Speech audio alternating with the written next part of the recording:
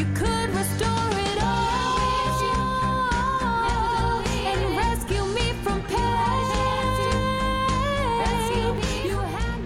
Do you seem to care more about your organization's backup and recovery system than anybody else? This is the podcast for you. And we've got another great episode this week.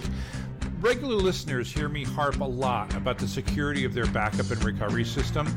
There's nothing more crucial to that than having a good identity authentication and authorization system.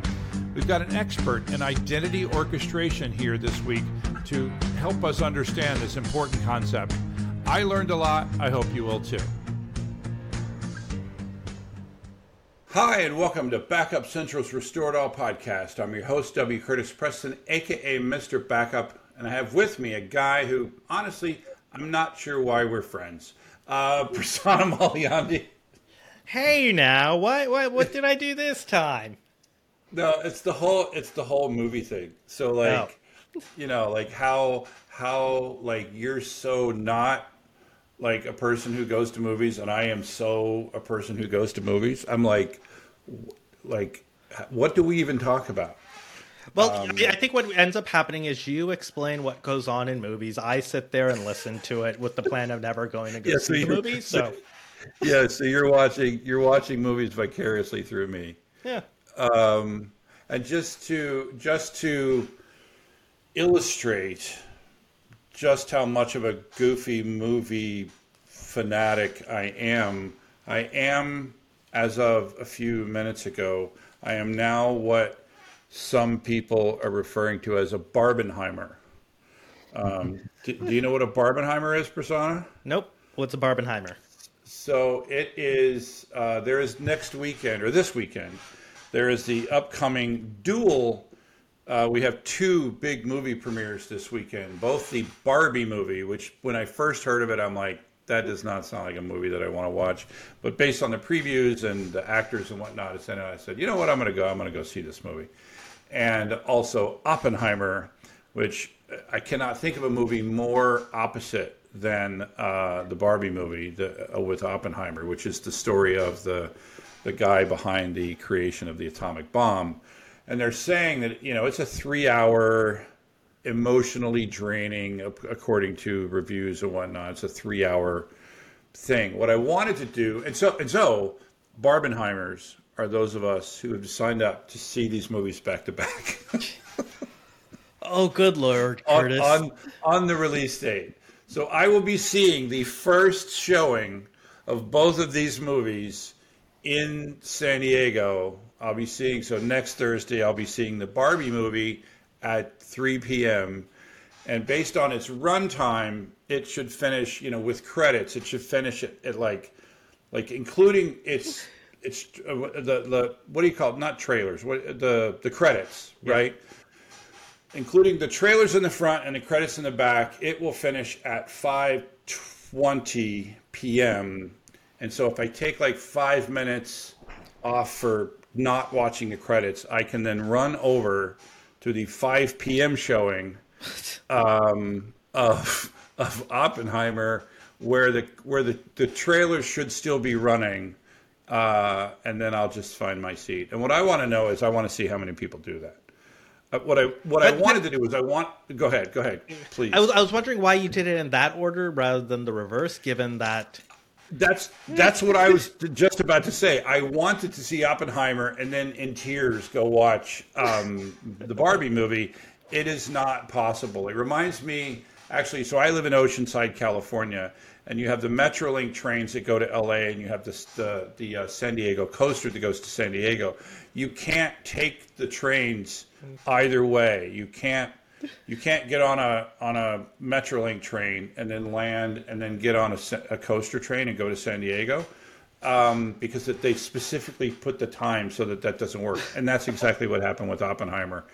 And also, this way I'm seeing the first showing of both. So I'm with, the true fans. Yes. The true fans, the true Barbie fans. So I was just going to ask, so you are going by yourself. You're not taking your granddaughter. You're going by yourself. No. I'm going by myself to see the Barbie movie. movie. Uh-huh. Have you seen any of the previews though? I have not. I don't think I would probably take Lily to go see it. Well, I would definitely not take Lily to go see it before I go see it first because she's only 10. Yeah. And I think there's probably going to be some stuff in there that's not appropriate. Is it PG-13? I think it might be. Okay. I know it's not G. Yeah. I know it's not G for sure. I don't even know if they make G movies anymore. But yeah, so this is what I'm talking about for those of us. Yeah, and the times just don't work out. So like if in order to see the Oppenheimer and then Barbie, you have to have this big Gap. delay in between the two. You could use a delay, go eat dinner, take a nap. Well, you know me. I'm probably going to take a nap and both movies. Exactly. Killing me, Kurt. I'm going to bring our guest on today. He has been in the cybersecurity industry for over 25 years and is now the CEO of Strata Identity, an identity orchestration company. You can find them at strata.io. Welcome to the pod, Eric Olden. Nice. Thanks for having me. I'm looking forward to it, the conversation, and I'm looking forward to the movies as well. You got my interest peaked, and when you were talking about the mashup, Barbenheimer. It's got to be one heck of a mashup. But I can't. Was Eric looking for tickets? Were you looking up tickets while Curtis and I were talking? Yeah, it's right now. If you get your tickets now, you get your choice of seats, right? Although with Oppenheimer, it was pretty full. It was, and today I actually saw Mission Impossible today. I'm sorry, that was yesterday. I saw Mission Impossible yesterday. By the way, amazing movie. That guy. That movie's just over the top. Got to see that movie. And got to see it on a big screen. As big a screen as you can. I think if there's ever a movie that's meant to be seen on a big screen, it's the Mission Impossible movie. Anyway, but you know what we have to start with, Eric? Is I need to know the story behind Bought Not Sold. Yes, Bought Not Sold. Which is both your Twitter handle and your LinkedIn identity. Yeah, and I own the domain, boughtnotsold.com. Nice, so nice. The full set. So I guess the short of it is that, I've been in technology sales and software development and all that for over 25 years. And I've seen this kind of evolution of the way that, people consume technology. And you think about people talk often about the consumerization of technology and the move to the cloud and things like that are accelerating that. But if you think about the experience that people go through when they're trying to solve a problem, I've yet to meet anyone who says, "Oh, please call me and sell me something." But people need to buy things. And so if you flip that general relationship 180 degrees and you help people buy things and not sell things to them, it sounds like a semantic difference, but it's a world of difference when applied correctly, because you think about the whole process of figuring out a solution, and you want to do your research, and you're going to get onto Google, and you're going to do all of the content and consume all of the videos and everything that goes into making a decision. And I like to think of setting things up so that people have a great experience going through that on their own and lead them to a conclusion, let them make a decision, and that's Bought Not Sold. Interesting. I like it. Yeah. It having worked at some companies in the past, I think sometimes those companies, when they sell to enterprises, they would talk about sort of being like a trusted partner or a trusted advisor. But I like what you're talking about, Eric, which is going even beyond that and sort of allowing the end user to be that sort of self-sufficient, right? Find what they need, figure it out, go on the journey, but give them the information they need in order to come to that conclusion. Yeah, exactly. You're exactly right, Prasanna. And on Strata.io, the website, for 4 years, we have not gated our content. So a lot of times people, you say, "Oh, I'm interested. I want to read that white paper. I want to get this report, and I don't want to have that spam when I give my email, or someone's going to harass me on the phone." Instead, we just say, "Hey, look, the content, if it's good, is going to teach people and educate them. And educated people make decisions more quickly, and they're more confident in their decision. Therefore, they spend more money, and they make a bigger investment. So I realize I'm giving away all my secrets here, guys. So, but that's how it works in practice, though. Just give the good content out there. Don't have people feel like they're obligated. And if it's really good content and you know what you're doing, it should come through. And then people want to buy from the person that educates them and treats them the best. So that's kind of applied. Yeah. So I guess you would have a call to action, I suppose, in the content somewhere, basically saying, hey, if you found this helpful, then go here. Is that the idea? Yeah, that's the idea. And, we have a self-service product. So if someone says, oh, that seems cool, what is this identity orchestration thing? Let me try it out. And then a couple clicks, you're in the product. Again, it's all free to start. And you can just see if it works. And if it does, people love it. And, it's been a nice way to align us with our customers and get the friction out of the way. So, but it is pretty radical. When we bring in new people on the sales team, we say, look, don't spam. We don't send unsolicited emails from marketing. People are like, well, how do you do it? Well, you be patient, and they'll come to you if you build into this content model. And so it has been great. It's been wonderful for us. We've been really happy with it. Yeah, no, I like that transparency aspect. Now, do you also provide transparency in pricing? Because I know some vendors, right, they're like, hey, by the way, if you need more information, give us your email address, right? Or call a person. Do you also provide sort of that transparency on your website? Yeah, all the pricing's right there. Give a little pricing calculator. And we take that even further, the whole idea of consumption-based pricing. I think that's another aspect of the bought not sold concept, is that if it works, you're going to buy more of it. So yeah, I've always felt like when people are saying, hey, go, whatever the thing may be, you're buying something that costs $1 million and you got to make $1 million decision, that's more risky and stressful than if you say, hey, let's just do 10% of that, $100,000 decision, or 10,000, whatever is appropriate, and let the product prove itself out, and then people will use it more, and the more they use it, the more value they get out of it, so the more willing they are to pay more for it. And so everybody wins. But it is a bit unusual. It all relies on that transparency. Yeah, and I think that would also qualify. Would you call yourselves a PLG company as well?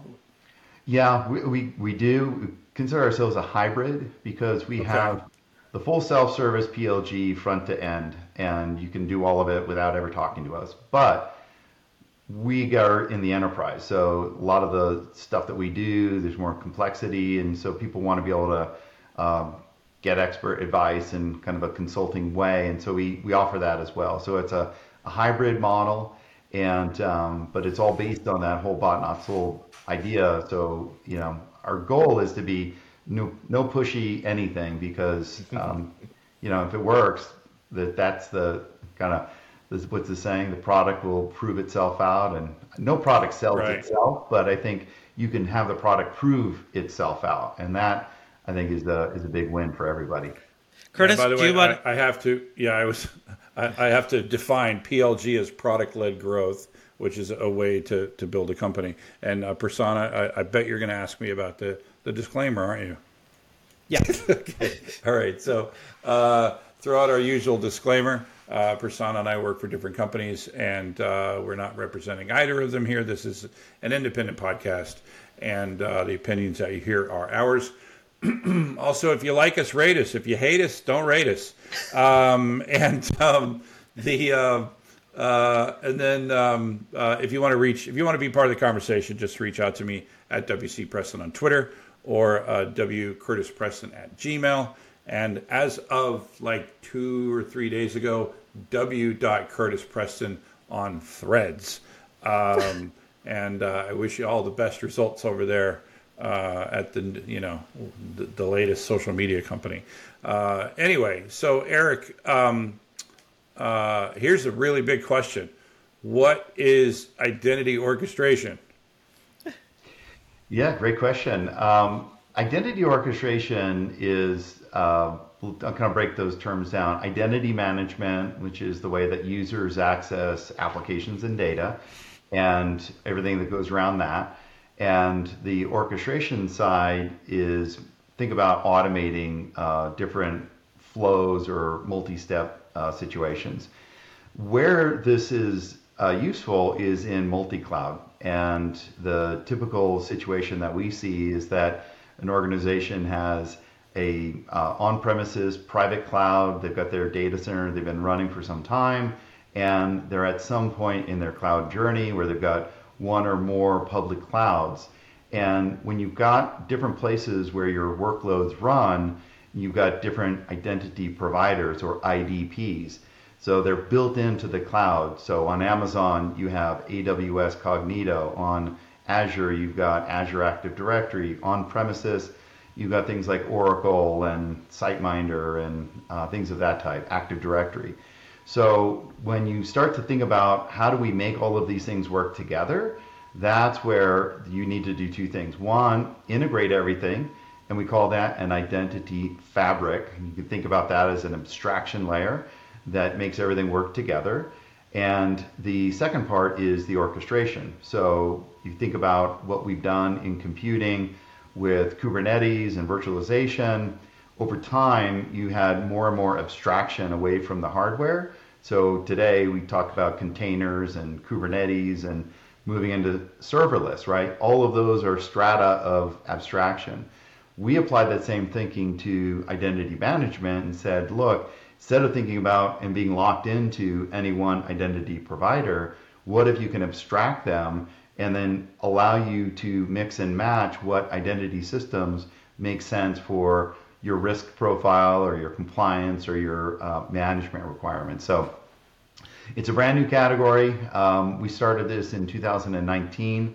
We shipped a product. Our product's called Mavericks, and it's the first identity orchestration platform. And we think about building the VMware of identity, and that's what identity orchestration is.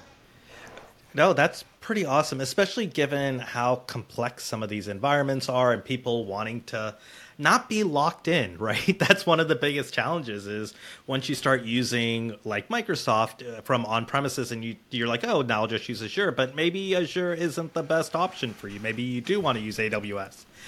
Do you also help make it easy for people so they don't need to understand all the underlying complexities of, say, AWS or Azure and Active Directory instances there? Yeah, absolutely. And that's the role of the abstraction layer. It integrates with all of the proprietary APIs of the various systems. And these application programming interfaces, the way that you communicate with software, think about those in a metaphor of like they're all in different languages. Some are in Spanish, some are in Japanese, some are in Korean. And instead of trying to learn all of these different languages, the abstraction layer is kind of a universal language translation so that it handles the translation of one thing into the other so that the application doesn't have to. And that means that on the application side of the abstraction layer, what it's seeing is effectively a facade of what it expects to look at if it was originally communicating with Oracle, for instance, and you want to switch out Oracle for Okta in the cloud.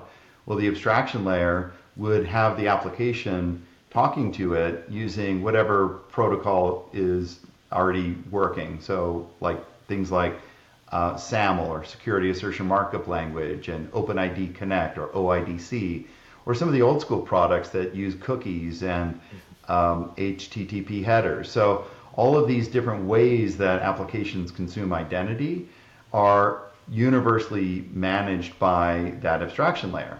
And why that's important is that you don't want to rewrite your application to have it work with a different identity provider because that's expensive, takes a long time.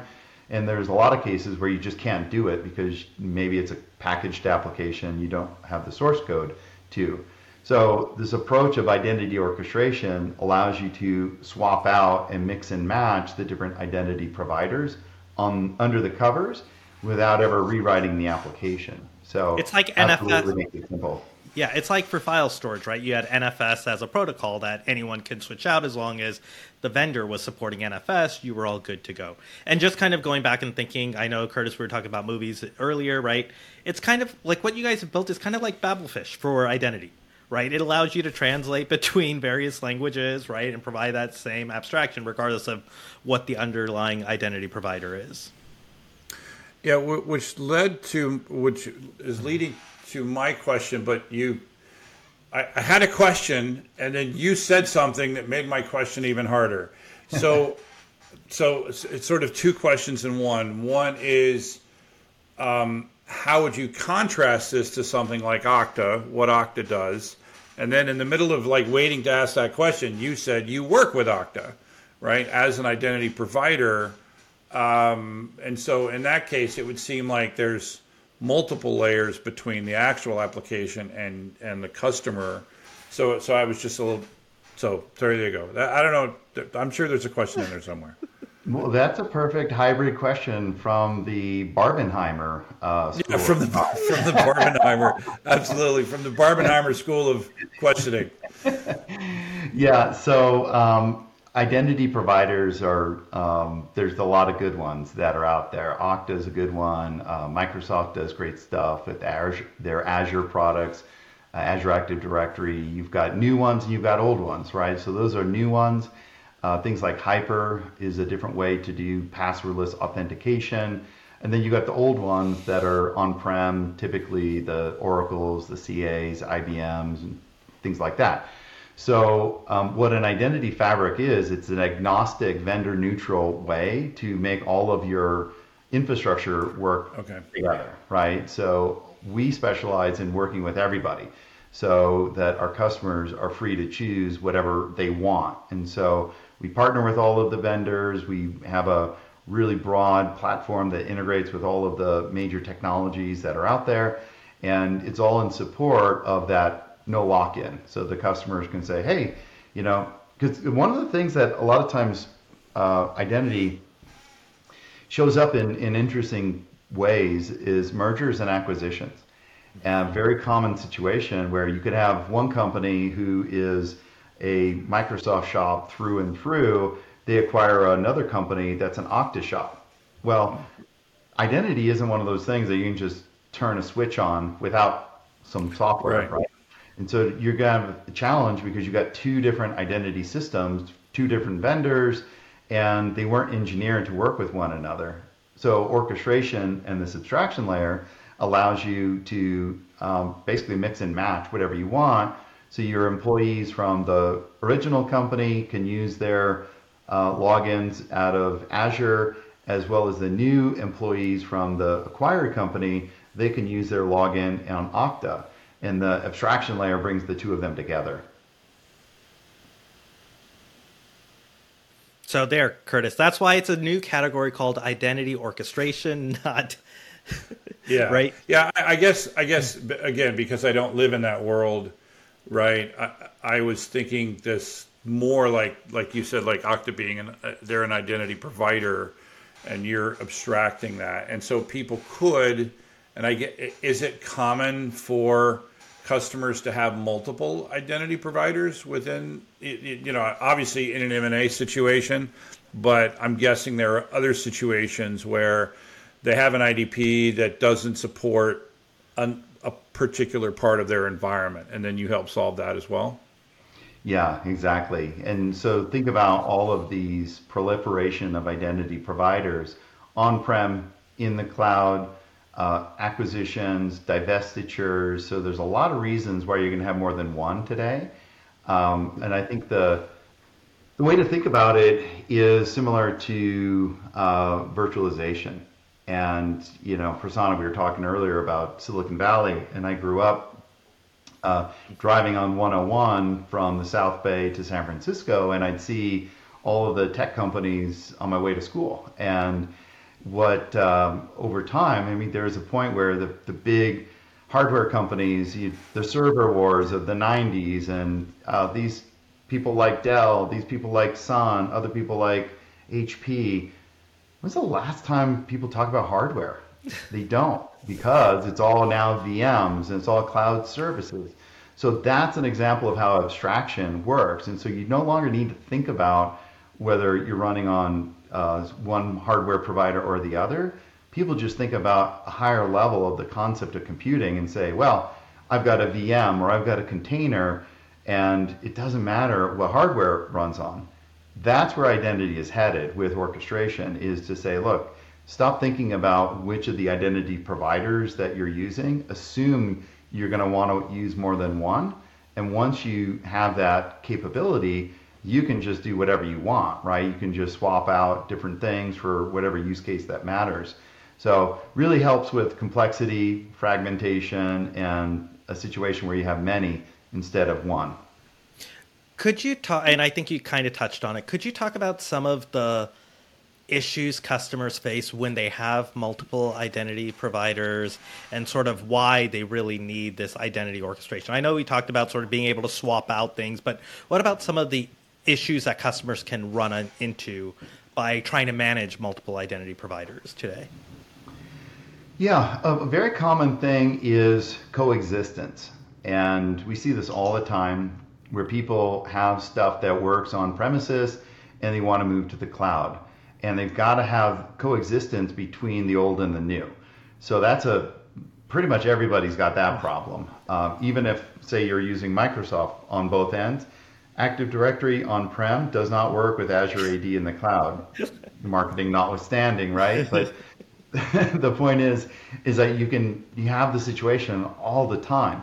Another problem that people run into are in very specialized areas of identity. For instance, in multi-factor authentication, or MFA, where people want to use a certain kind of authentication that doesn't rely on passwords. Well, I think we've all seen the situation where maybe you're used to using your biometric on your phone, and well, you leave your phone in the car, you still got to log into your site, but you can't use a password because that's not secure. So what do you do in that case? Well, that's actually a continuity resilience issue, because if you're thinking about the person who needs to do their job, they got to get online, identity is a mission critical, if not one of the most important mission critical things, because if identity and access management isn't in place, you need to fail closed, right? Can't let people in, otherwise it'd be chaos. So what you need to think about with multiple identity providers is, hey, what do we do in the event that our primary identity provider isn't available? How do we substitute that with a backup? And so that could be, for instance, I don't have my phone with me, but I've got my key fob. And so if I'm presented with an option to say, hey, how do you want to authenticate? We don't use passwords here because they're not secure. We can give you a choice of your primary is your phone. And if you don't have your phone, your secondary could be this, one of the FIDO keys that you plug into your computer. So these are examples of problems that people have. Resiliency and identity are actually very related. So we see a lot of that as problems. And I guess the last thing would be, say you've got a great technology like passwordless and you want to roll it out to all your applications, and you've got hundreds of applications to do it to. Well, you wouldn't be able to do it very quickly if you had to rewrite each of the applications to talk with this authentication mechanism. So with an abstraction layer, you don't change the apps, you just plug the authentication system into the fabric, and everything that's talking to the fabric can connect with that without any coding or any modification. So a lot of problems, we call them recipes or use cases, and but yeah, there's a whole lot of different things that people are doing today. So another question. So how does this work then? So I've got, let's say, Okta, right? And then you on top of Okta, and I want MFA. So I'm interacting with you. I'm not interacting directly with Okta at this point, right? I'm interacting with your abstraction layer. So I want MFA, and Okta is configured for MFA. Or how does that work, right? Because we're not gonna do two MFAs. So how do you make that happening? Yeah. So when you think about the architecture that you need in multi-cloud, It's very different than on-prem, very different than SaaS, because you need to be able to deploy this identity anywhere, on any cloud, on premises, and in public clouds.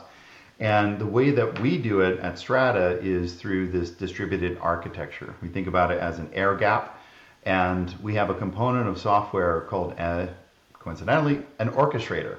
And this orchestrator acts like a server of sorts.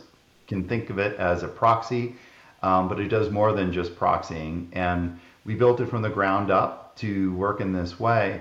So think about this orchestrator as a enforcement point, and it is programmed with policy. So it knows, for instance, in your example, Curtis, what kind of authentication am I going to use for this application? Is it going to be Okta with a password, or is it going to be Okta's multi-factor authentication, or somebody else's multi-factor authentication? Mm-hmm. So at runtime, when that user through their browser puts in the URL to get to that application, that traffic is intercepted through the orchestrator. So it's transparent. People don't know about Strata software. It's all under the covers, behind the scenes.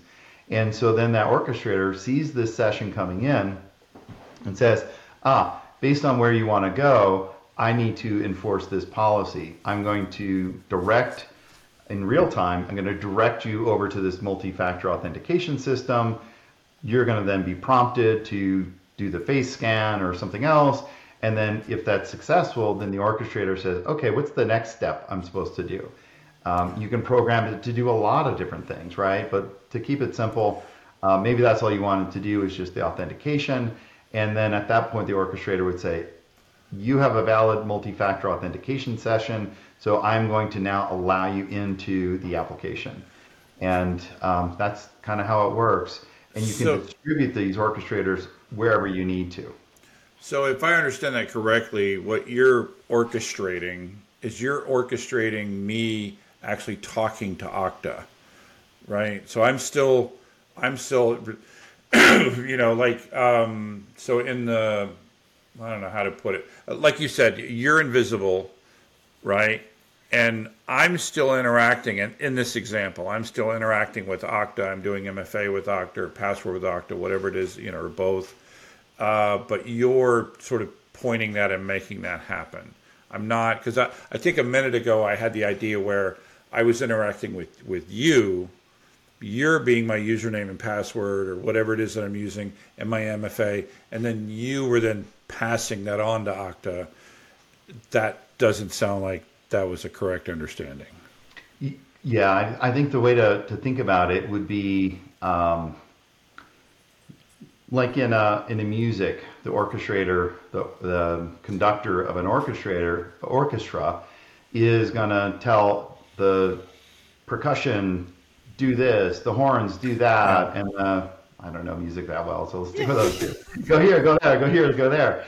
And, that conductor is not the one playing the music.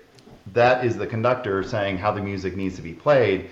The instruments are the ones that generate the sound, and that conductor is simply saying, go here, then here, then here. That's the way to think about it. It's really directing that user session in runtime. So it is, it requires these IDPs, the identity provider. Right. It doesn't provide the identity itself. It's the conductor, not the instrument.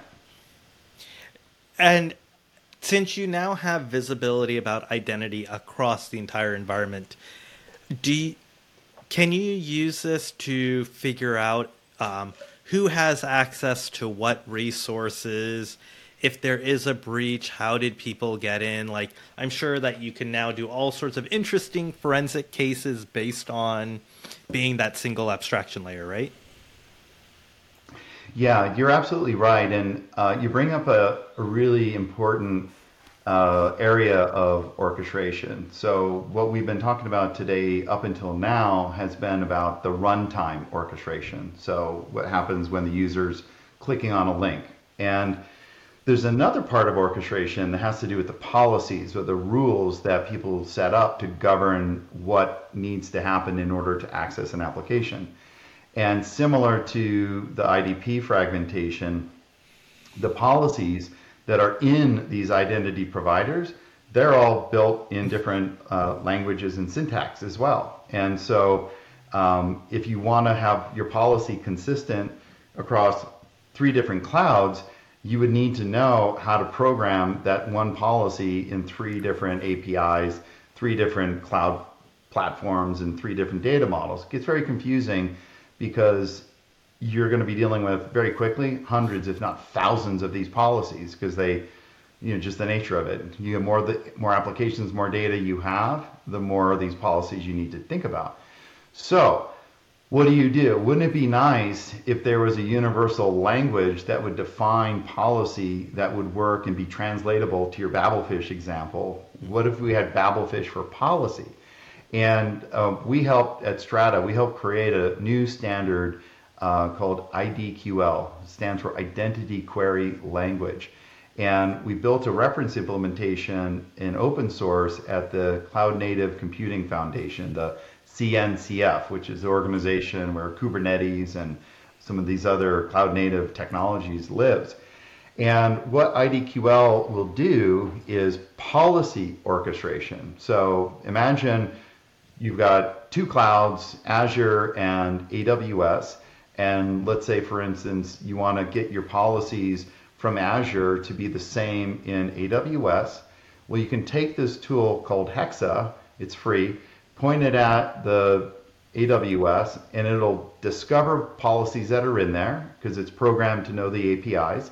It'll pull out your policies and say, okay, I've got 3,000 of them, and this is what they are structured to do. Translates them from the imperative proprietary structure that they live in AWS and turns it into a generic middle declarative language called IDQL. And it's a declarative representation, human readable, which is really handy for a lot of auditing use cases.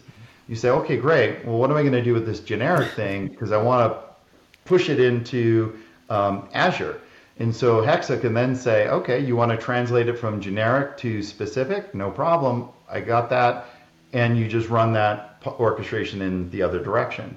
And what you end up with at the end is 2 things. One is consistent policy in 2 places and a human readable, easy to audit way to categorize and inventory all your policies in this open free IDQL standard.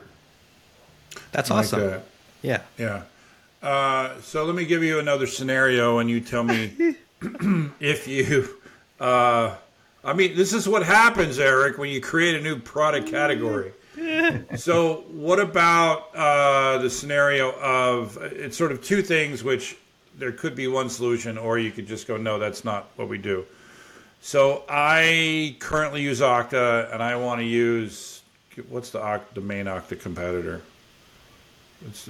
Microsoft Azure Active Directory. Is it? I was thinking of like some other third-party company, but it doesn't matter. I want to switch from Okta to Azure, or I want to switch from Azure to Okta. Or the scenario that you laid out earlier, we just acquired a company, and one of us is Azure and one of us is Okta, and we want to go to one of those, right? How do you, or do you help with that transition? Yeah, a very common use case is modernization. So yes, you can go from 2 modern ones, like Okta and Azure AD are both cutting edge, modern.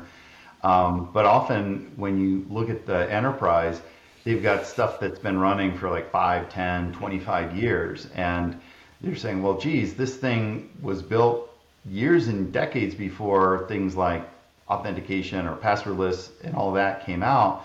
So how do we modernize it? How do we get the applications that are used to working on-prem and going to a legacy system? How do we make that work with the new cloud stuff? And so that modernization recipe or that use case, the way that you do that is you really quickly, you would connect your your legacy IDP into the fabric and your cloud one into the fabric. And those don't require code, it's just kind of plug and play. So now you've got 2 IDPs, then you tell the orchestrator, this is the application. Today it's going to the old system, and we want to switch that to talk to the new system, then you configure that orchestrator to say, look, when a user logs in, direct them to the cloud system. And if that cloud system is using a different protocol than the old system, the orchestrator, for instance, let's say that the new system uses SAML, or Federated Single Sign-On, the Security Assertion Markup Language, and the old one is using old school cookies. Well, the orchestrator would say, okay, I need to talk to Azure AD using SAML, and I'm going to do that flow, the kind of exchange of the identity information with Azure. And then when I come back and that user is authenticated, I will create a session to that application that looks just like that old school one that uses cookies. And you can basically, I don't want to say trick, because it's not like nefarious or anything like that, but the facade aspect of the abstraction layer always presents what the application's already expecting. In this example, a cookie or something like that. And so when the user comes through, they don't see any of that. They just go to the website and it's like, hey, I'm going into the same maybe sign-on portal, but under the covers, I actually got authenticated against the new thing, not the old thing, and everything works and it's seamless. And are you moving or copying like identities from one to the other? Or is that still up to the customer? Yeah, okay. It's generally up to the customer. You can, but generally we find people have these systems already set up. That said, there's a use case that a lot of people like about just-in-time or JIT provisioning. Yeah. So let's say going into that modernization thing, we've got 1 million accounts on-prem in an Oracle system, and we want to move all of those accounts into the cloud system. And what the orchestrator can do when the user comes in, it can verify that user. Maybe it's most likely an old system is going to be a password. It'll verify that user's password and user ID against Oracle. If that's successful, then that orchestrator will say, I've been programmed to go create a new account for you, and I'm going to talk to the Azure AD, for instance. I'm going to create a new account for Eric. I know the user ID because I just verified it. And I'm going to say this user ID is we created an account in the cloud, and you can even securely get that password into that target system. And so then the next time the user comes in, the orchestrator can flag that user and say, wait a minute, you've already been migrated, so I'm not going to go through that same steps. I'm going to just point you over to the cloud system. And now that user, the same username and password are going to work in the cloud system. And the nice thing about just-in-time is that you don't have this big bang. And what happens is it's a lot more gradual. And so you don't have those crazy weekends where you're like, we're going to do a hard switch over. It's just let it run for typically 90 days. You'll get the majority of your users over there. And then for the ones that haven't moved, you can batch them and get them over there and have them go through like a account verification, so you don't have dormant account risk, or you minimize it, I should say. Yeah, based on your answer, I think your answer to my question is actually yes. You just don't do them en masse. You do that. You bring the user over when they authenticate with the system. That's right. I think is what I heard you say. Okay, all it's right. optional. Is what I was trying to say. You don't have to, but if you want to, this is the way we would recommend it. Gotcha. Well, we're kind of running short on time today, Eric. Is there anything that you didn't get to talk about that you'd like to talk about in our last few minutes together? Well, this has been a great conversation. I think, if this is interesting to the audience, they can find out more about our platform at strata.io. And we also have a fun thing we call it the Identity Orchestration Challenge, the Use Case Challenge. So check out our website at strata.io/podcast. And if you throw a use case to us, just find the hardest one that you think we couldn't solve. And we'd love to demo it for you. Here's how it works. And I'll give you a pair of the Apple AirPod Pro the ones that go in the ear. I don't know the names exactly, but AirPod Pro, I think, is what it's called. Yeah, that's the ones. And Yeah. the good ones. And so just check it out. We'll show you how it works, and we'd love to have a conversation with you. So, does anybody still use NIS? You remember NIS? The name? Naming Information Service. Yeah. Does anybody still use that? Yeah, I bet. You know, in the big enterprise, there's NetWare that's still running around, I'm sure. Oh, Lord. That was what we used back in the day. Was NIS? Even that's even before your time, Prasanna, I think. It is. Yep. Yeah. That well, it is. thanks, Prasanna, for hanging out. Good questions again. Yeah, I try. And Eric, it's nice to meet you. And Curtis, I do want to hear about the Barbenheimer. So Barbenheimer? Yes. Absolutely. Well, you know me. You will hear about it. Yes, I will hear about it. And thanks, Eric, for coming on. Thanks so much. I had a great time. Appreciate it. And thanks again to our listeners. We'd be nothing without you. And remember to subscribe so that you can restore it all. There was a file, but I deleted it. Too bad your backup system isn't worth a spit. Finally, I needed your backup. You had a chance to fix it, instead it's all jacked up. See how I write on Facebook about you. Don't underestimate the things that I will do. There was a file, but I deleted it. Too bad your backup system isn't worth a spit.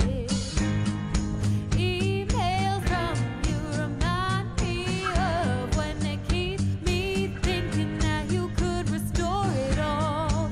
Emails from you, they leave me breathless. I can't help feeling you could restore it all and rescue me from pain. You had my file inside your head. You erased it. How insane. Baby, I have no files to hold, 'cause your stupid backups didn't work at all.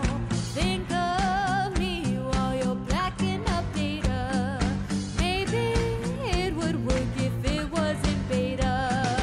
You're gonna wish you emails from you remind me of when they keep me thinking that you could restore it all. Emails from you, they leave me breathless. I can't help feeling you could restore it all and rescue me from pain. You had my file inside your head. You erased it. How insane. Could restore it all and rescue me from pain. You had my file inside your head. You erased it. How insane. Throw yourself into every backup run, hoping that just for once it'll be completely done. Maybe